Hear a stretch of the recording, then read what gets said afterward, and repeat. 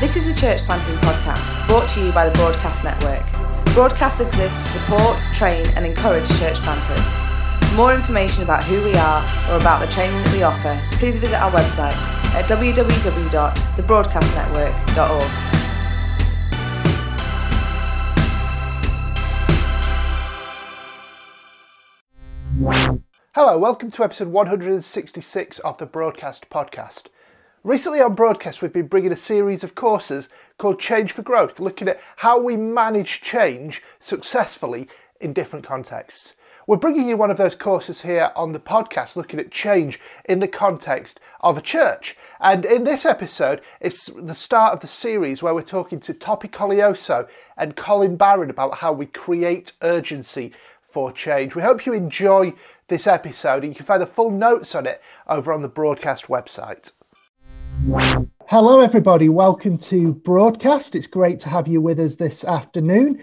My name's Tom and I'll be hosting this webinar. I was reading this morning on the BBC, it said that about half of the internet is down today, loads of big websites, but we're not going to let something like that stop us bringing you this webinar, praise God. So what we're doing is we're looking at change for growth. At this season in time, a lot of people are thinking about change. There's optimism in the air, the world is reopening, and people are dreaming of possibilities and wanting to hit this season well. So from big sweeping changes to little incremental changes, people are thinking, what can we do differently?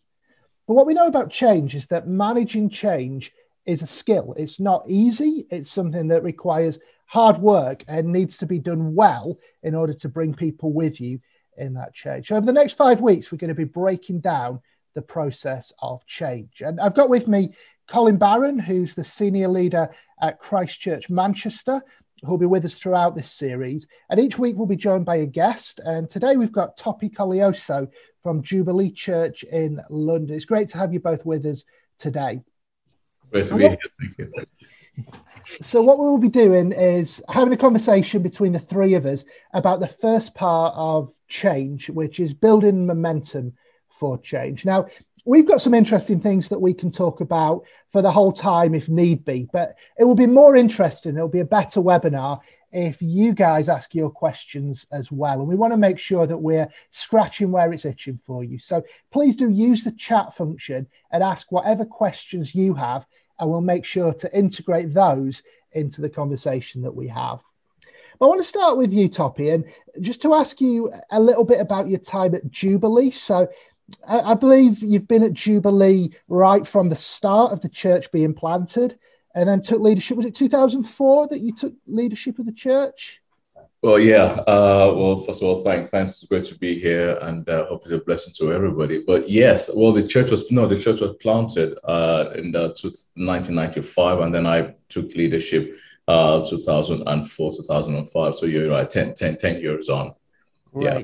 Could you tell us a little bit then about what Jubilee was like back then in 04, 05 when you first took the leadership, and what Jubilee's like now, and kind of compare and contrast the two perhaps? Right. Okay. So when we came, I was on the Colin Potter, who came to plant it. Came with him and on the team. When I took over 10 years later, the church was about 80 people. At that time, we had moved from pubs to schools to all kinds of buildings, premises, as you can imagine. So that's what it was like. It was a small church, but a lot of good foundation had been built in. Today, I think the church is in a vastly different place. And of course, we're talking some 15 years later. It is diverse in many ways, generationally, nationally, as there are different people from different nations around the world, which represents London, and racially.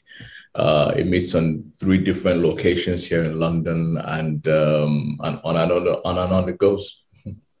Great. So over that time, I guess some of that change is just the maturity and kind of growth of the church, but also to think about the changes that you've orchestrated as the leader in that time. Are there 1 or 2 changes that really stand out in your mind as the key pivot moments for you, where you've taken things in a different direction to where they were going before?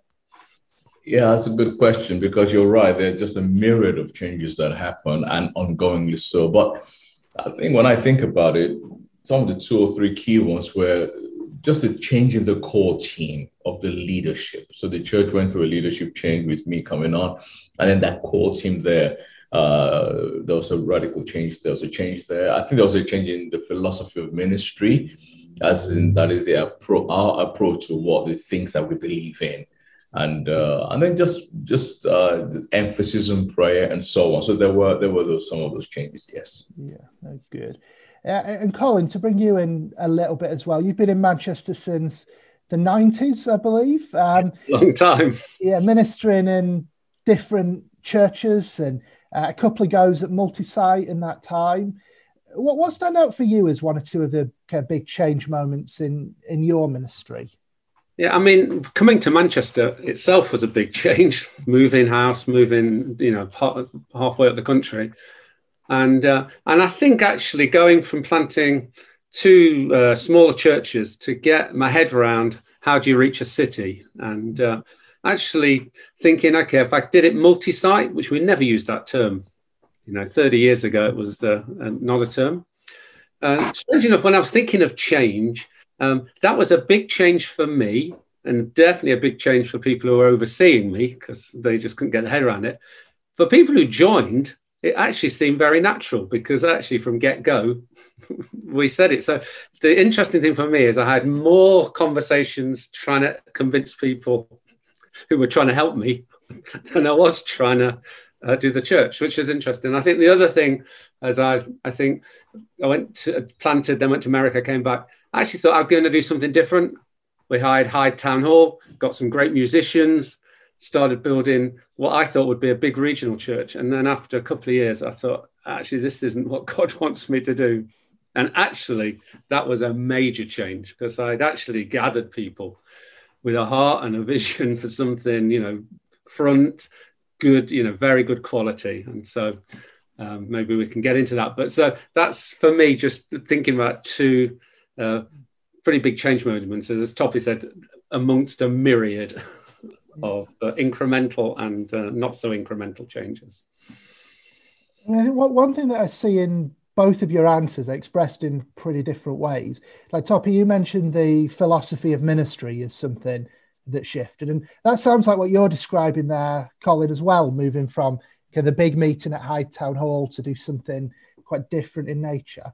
If you don't mind me asking, Toppy, what for you was the philosophy shift in the way you did ministry that happened?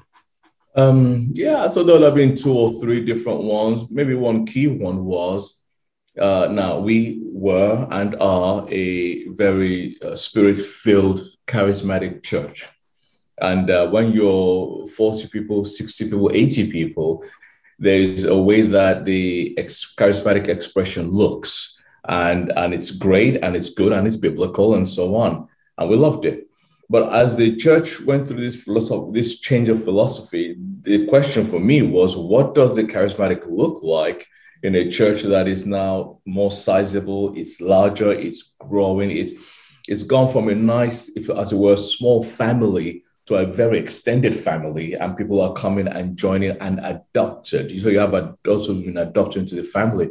What does the charismatic look like? And so that shift from everything needs to be in the meeting on the Sunday morning every time, prophetic words, and so on, to it doesn't all have to be there every time. They will be there, and there will be no doubt in people's hearts what the expression of the charismatic, that we are a charismatic church. But it's much more in the preaching, in the worship, in the prophetic words, and so on. Then our prayer meeting becomes much more what we always were like as a small church, where it's full on, if I can put it that way. Yeah. I can imagine in that you'd get some people who could see what you saw straight away, and like the size that you'd reached, and the fact that the mechanism that it was working on was creaking a little bit, and others who might not have seen it quite as clearly, quite as quickly, and just hey, this is the stuff that we love. Like, what's happening? Why has this been taken away from us? How did that play out? Were there people who saw it quickly? How did you bring people on board for that change? not easily,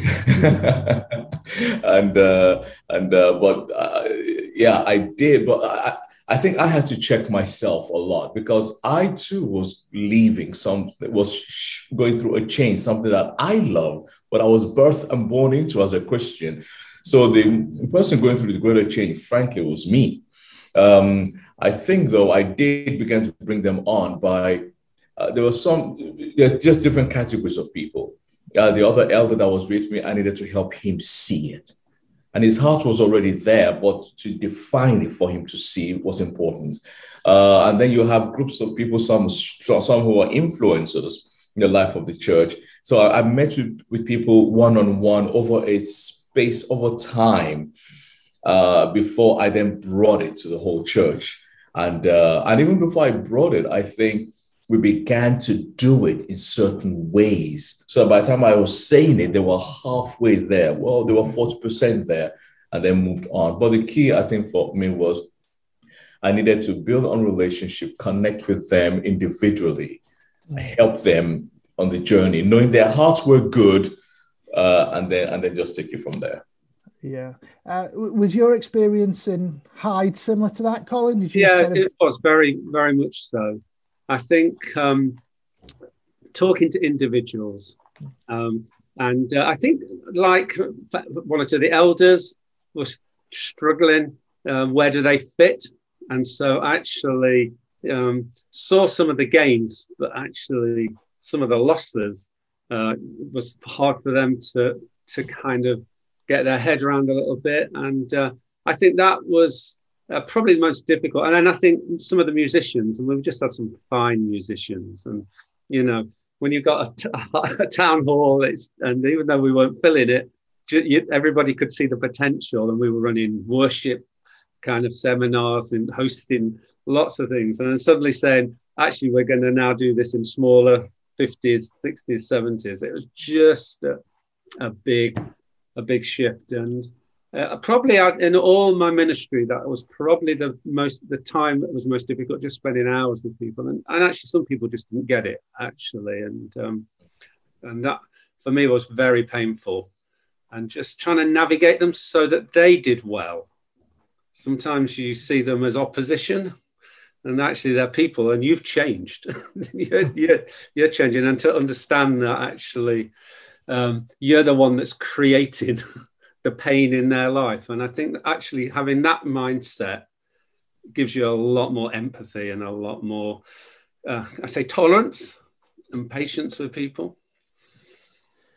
Yeah, I mean, from what both of you are saying, is something that we picked out that John Cotter said, that leaders often underestimate the need to get enough momentum and buy-in in the early days. And it sounds like in both of your cases, you avoided that through the time you were taking with people, through the lengthy process that you went through. Is that something that you've always done, or have there been times that you'd want to share where you haven't established enough momentum and where change got stalled by it? Anything there? Okay, maybe a small one. I remember as the church was growing, there was something really small. I thought, we need to move. We used to do our communion time, breaking of bread. We would pass the cups around, the bowl around. And when we were a small church, this is going to be somewhat frightening for you to hear this, but we basically use the same cup. We use the same cup. We just pass it all around, and nobody died. You wouldn't dare do such a thing these days, out of everything. But I remember we got to a certain size, and I was in the sciences, and I studied the sciences, and this thing is just not healthy. And I went through a whole journey myself of saying, what stops us just having little vials and doing it that way? So one Sunday morning, I came up and we just did it that way. Well, that was just simple-minded of me, because the near total fallout, if I could put it that way. And I think it was really one particular woman, kind of older woman, 80s at that time, 70s, 80s, always prayed for me. Just a wonderful English woman, always prayed for me. Being through all the changes in the life of the church, that was just too much for her. And I had to put the brakes immediately on. And I had to go to her, apologize, explained why. And then she got it. And then I did not go back and do it for quite a while again. And then when we were going to do it again, I went back to her to let her know we're going to do it now. So that gave her time to understand it, to see, and then she understood. So by the time we did it the second time, she was a champion for it. And it was a massive lesson for me as a leader that people need help. Yeah, that's good. I like in that example, different to the first ones, that wasn't even a big shift in your whole direction as a church. That was seemingly a little tweak along the way, and yet still the same things are needed there. Let's talk a little bit about people and change and individuals. You mentioned a bit about the core team as one of the big changes there. And when Jesus talked about change and talked about he was going to Jerusalem to suffer and die, you'd have thought that the response from his people would have been about what he said. But so many of their responses were really about themselves and where they fit in the new reality. And, you know, James and John, can we be at your right and your left hand? And Peter had just had this word about, you'll be the rock on which I build the church. And then when he hears Jesus is dying, he's like, no, we can't have this. Like the thing about me being the rock, how would that work with all of this? Do you find when you're navigating your leaders through change that question, how does this affect me, is one of the main ones that you try to navigate them through? Colin, do you want to chip in on that one to start with? Yeah, I mean, I think that in different types of change. I mean, definitely just recently we're going to 6 sites, and we had the last 2 we didn't go particularly well, and we've always taught our church we're not going to succeed in everything. You know, if we're going to take some, if we're going to be our pioneers, then we've got to take some of the hits. But what hadn't really dawned on me is that actually one or two of my key leaders had probably been affected more with some of the lack of success, and that actually took me back a bit. Because I'd been so used to a little bit. This is on course. We're doing what we said we were going to do. And so I realized that I really did have to navigate faith, going back through, why it would be different. And then sometimes I realized I was kind of over promising. So that I think it is a skill. I think it's also listening, because I think sometimes we anticipate what our senior leaders, positive and negative, will think. And sometimes if we're not listening, we don't actually understand, how they are receiving the change. So, which meant, as Toppy's alluded, time. I think if you do anything too rushed, then that's where you get caught.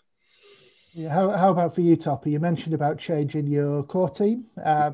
Was it a similar kind of process for you?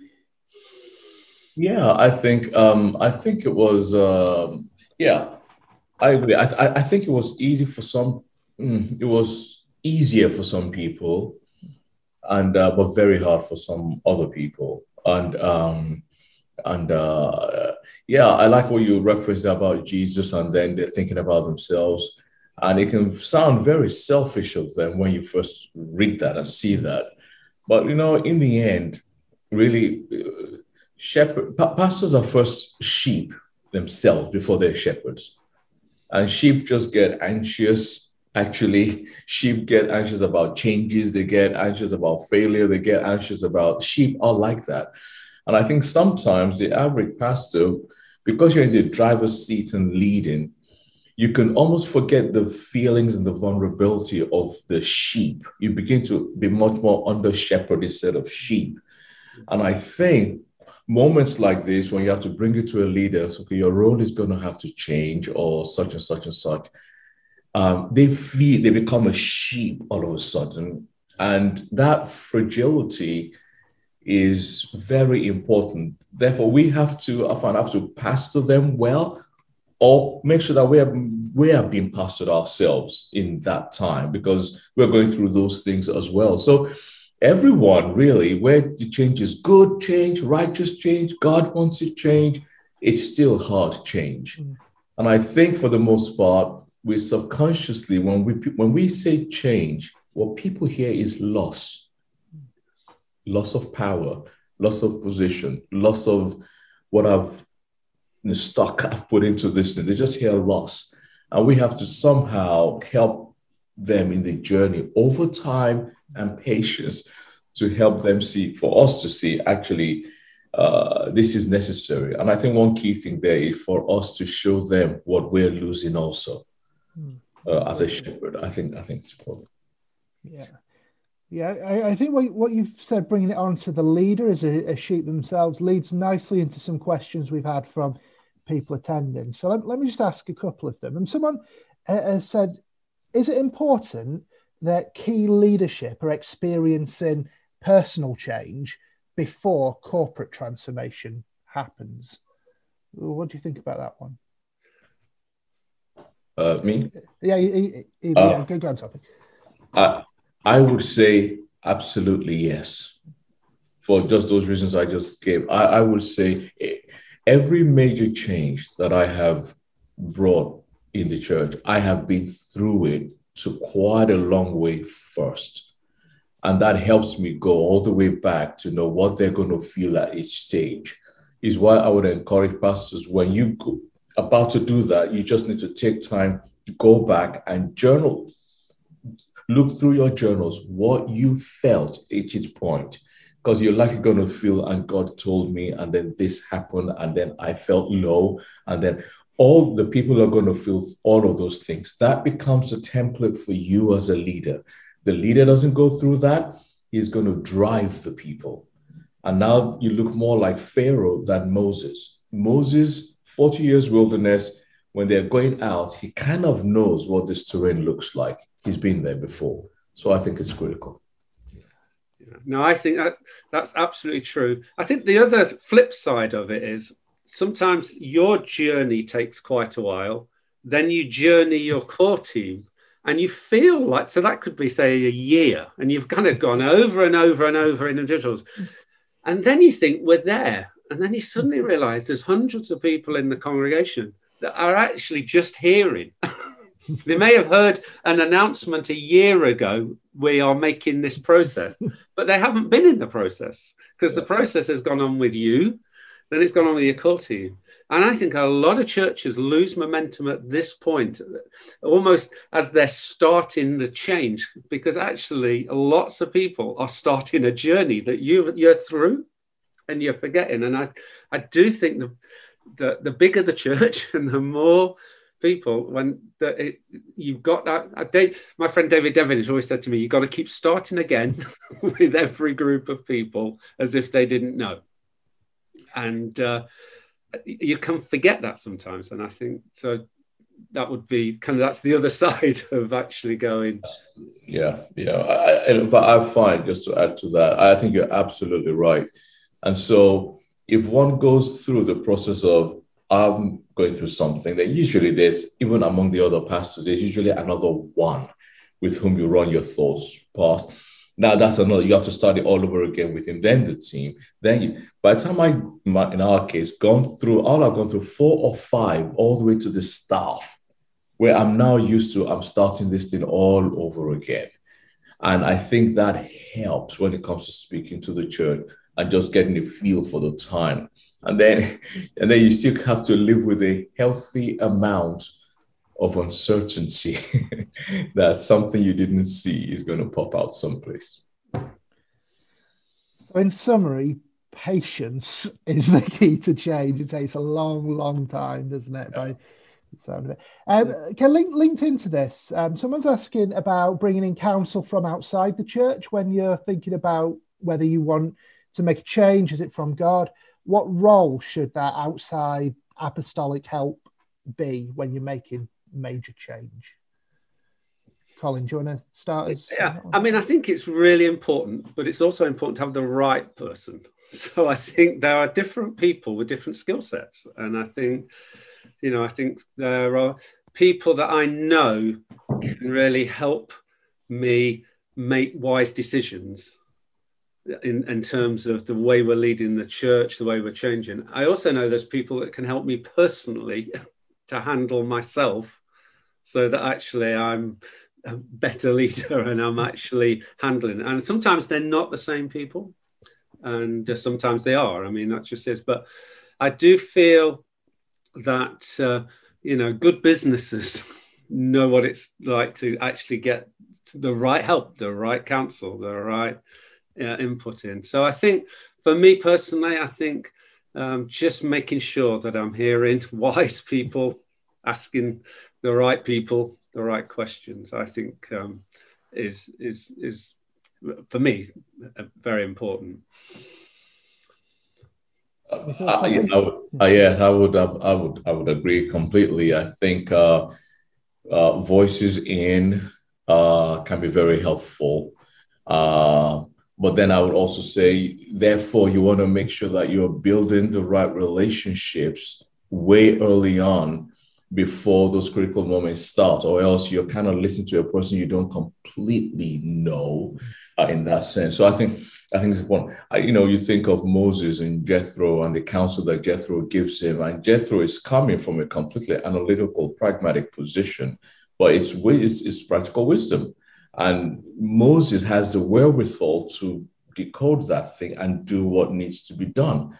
And so I think the leader, first, before he's getting the voice outside, just needs to know who he is and know there's a voice that trumps all these other voices. Nonetheless, there are things that can be learned right through the process, and then you take it from there. I would just be careful to not let, I guess I'll say, to be careful that a consultant isn't taking the place of something prophetic. Yes. Because it's very alluring and makes a lot of sense often at a pragmatic level that we jump and we leap. But we're going to need every time more than that. Yeah. And so it's the job of the leader to put that in its place, but let it have a place. Yes. No, very good. Great. Let's linger on this for a little bit, because some people have been asking about prophecy and change, and some of what we've talked about so far, the business books would say similar things, but when we're leading in a church, there are other dimensions to it, and hearing God for the change is such a key part of it. What for you is the process of letting prophecy weigh in? Do you need to have heard a prophetic word before you change? If you do hear something, how does that then make a difference to the way you bring the change to your team? Toppy, do you want to carry on, since you referenced prophecy before, and share what that's like for you? Well, yeah, I think it's a very important place for me. Before we bring about any change, what I find is this: very often I'm the one that needs a revival of some sort. And out of that comes a conviction that drives everything I'm going to do. So that moment of hearing God is the key thing for me. And once I've got that, the rest I can often over time figure out in God. And so I think it's very, very, because it says the voice of the Lord breaks the cedars of Lebanon. So the cedars of Lebanon skip like a calf. God's voice will create things to just shift and move and go. So for me, when I hear the voice of God, faith comes, and I'm just stronger and calmer and more confident. It's when I don't hear the voice that the risk of flapping around and hearing all kinds of voices. But please don't hear me that I'm going around hunting for prophetic words. I'm not. Actually, what I am doing, in a practical way, I'm taking time out by myself and I'm just reading the scriptures. I'm praying and reading the scriptures. I'm praying and reading the scriptures. It's in the midst of that somewhere that something of God's voice begins to distill into my spirit and conviction begins to grow. It's something like that. Yeah, no, I would totally agree. I think being confident that you're hearing God, being confident that what you're looking at, what you're doing, is actually rooted in what God wants for you. And I have very few prophetic words that come to me. I've got probably one or two or three that shaped me, I would say, over the last 30 years. I know some people kind of almost wait, so it just doesn't happen to me.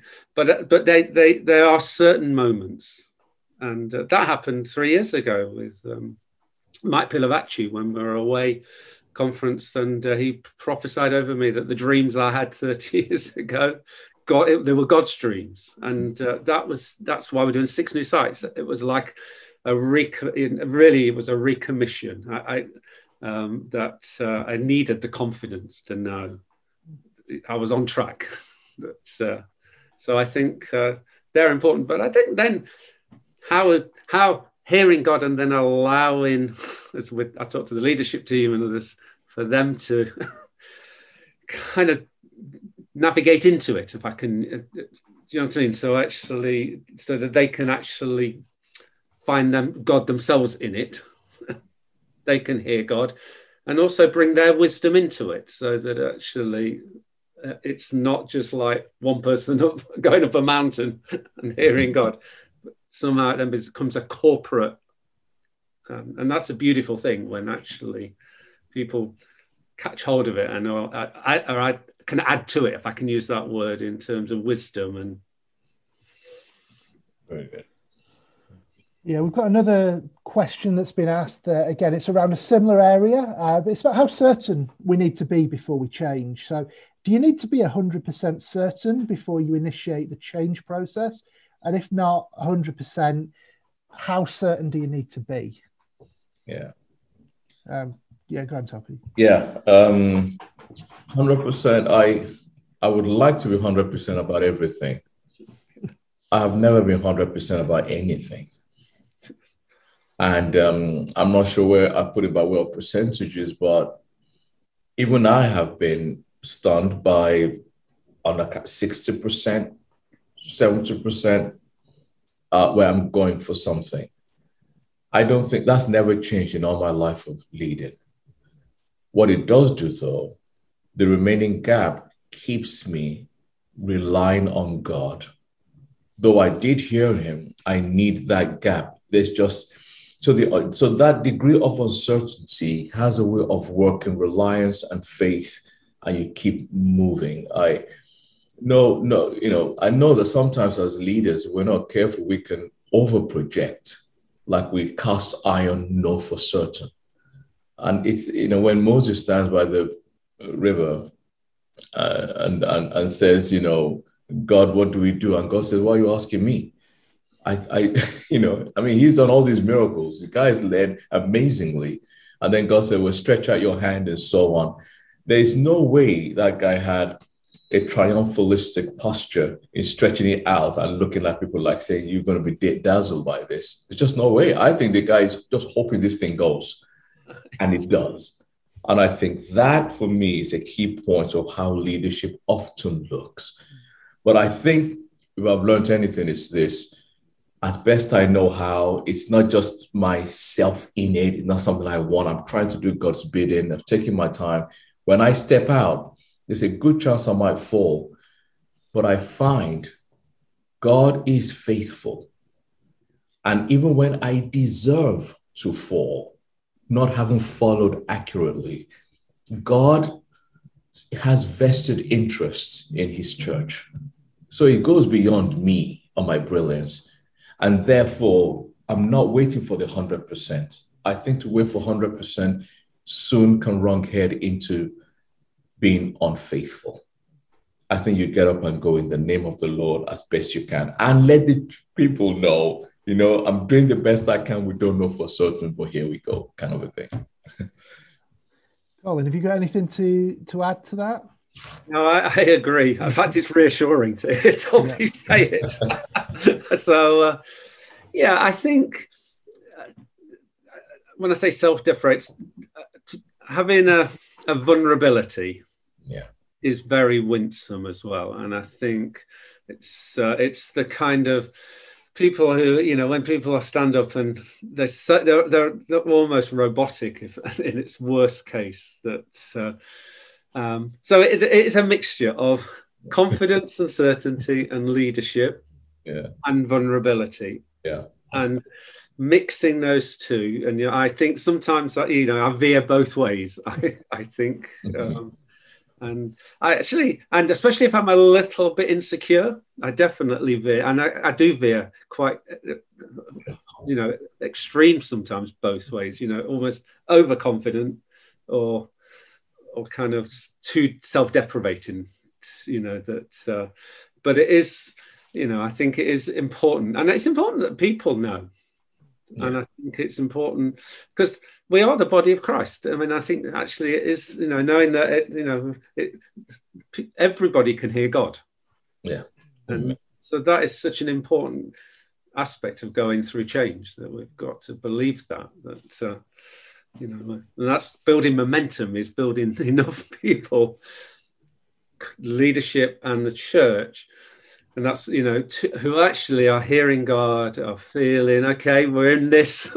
We've got some of the vulnerabilities as well. And I think, that quote you did about leaders underestimate how much momentum they need to build is so true, because in a sense, if you're actually, with the first problem you hit, if you haven't got enough people who are willing to go through the problem, through the back, thing that's pushing you back a little bit, because they're still figuring out, do we even want to get on board on this?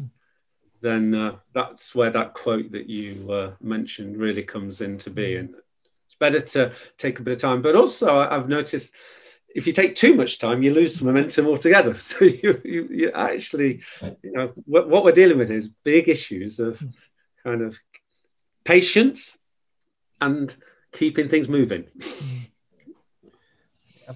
I remember when we were talking about those 6 sites, when you were first sharing some of that with us, and we kept coming back to the story of Jonathan and the armor bearer, and the way they said, hey, let us go and let's see what the Lord will do. No certainty about how it would play out, but certainty that it was the right thing to do. And over the nearly a year that we've been talking about it, it's interesting the way that's moved from people who were unsure, people who didn't necessarily even have faith for it, said, okay, we can see what the Lord will do. I can do that. To know, hey, this is so exciting. Let's see what God's going to do here. And the faith just rising through kind of the percentages of uncertainty to excitement and belief. And it's just a wonderful thing to see. We're nearly out of time. We're going to ask one more question that someone has sent in as our last one. And someone's asked, how do we recover momentum if it's been lost and there's loads of inertia? Think about challenges in coming months as we try to re-engage church communities on the back of a prolonged period of torpor. Toppy, would you like to share any thoughts you have there? I think regaining momentum, first of all, just to be clear, it can be regained. It can be regained. But I think you just want to define reality, first of all, and not allow yourself to lie to yourself or whatever. You've got to define reality. This is where we are. I think that can be very reassuring for people to know, okay, you're seeing what they're seeing. What I've found about momentum and generating it is, there are rhythms in life. And if you can catch the wave right, whether it's a good thing that happens or a bad thing that happens, in the hands of a skillful leader, they can craft that into biblical narrative and bring it to the people. Yes. And when all of that is done in the context of prayer meetings and so on, it's amazing how it can begin to grow again. So often you're looking for the right language, you're looking for the right narrative, you're looking for the right context. You're looking to, I'll say, go to the key people in the life of the church and let them see your heart for what God can do, and then begin to build it slowly from there. Right. Colin, would you like to share? Yeah, I totally agree. I think people knowing you understand what they're feeling and why they're feeling it is just massive. I think because you can paint a picture of a good future, but it actually is unreality to people who feel like you don't actually know what we're feeling like. And so actually going there and then, exactly as Tom said, being able to navigate their thought process, to actually get some biblical examples and some biblical context into it, and actually taking people through from, and from either cynicism or tiredness or just feeling pressure of life, and just helping navigate people through. I totally agree with what Toppy said. I think it is possible. I think in a sense, it's part of the journey of a church. Yeah. Your reality is you're never always kind of doing 100 miles an hour. There's quite often some stops and some setbacks. Yeah. Absolutely. And if you have momentum, don't go messing it up. Thank you for listening. We hope you enjoyed this episode, and if you want more resources from Broadcast on a whole range of church leadership, church planting and pioneering contexts, then please do head over to www.thebroadcastnetwork.org. See you next time.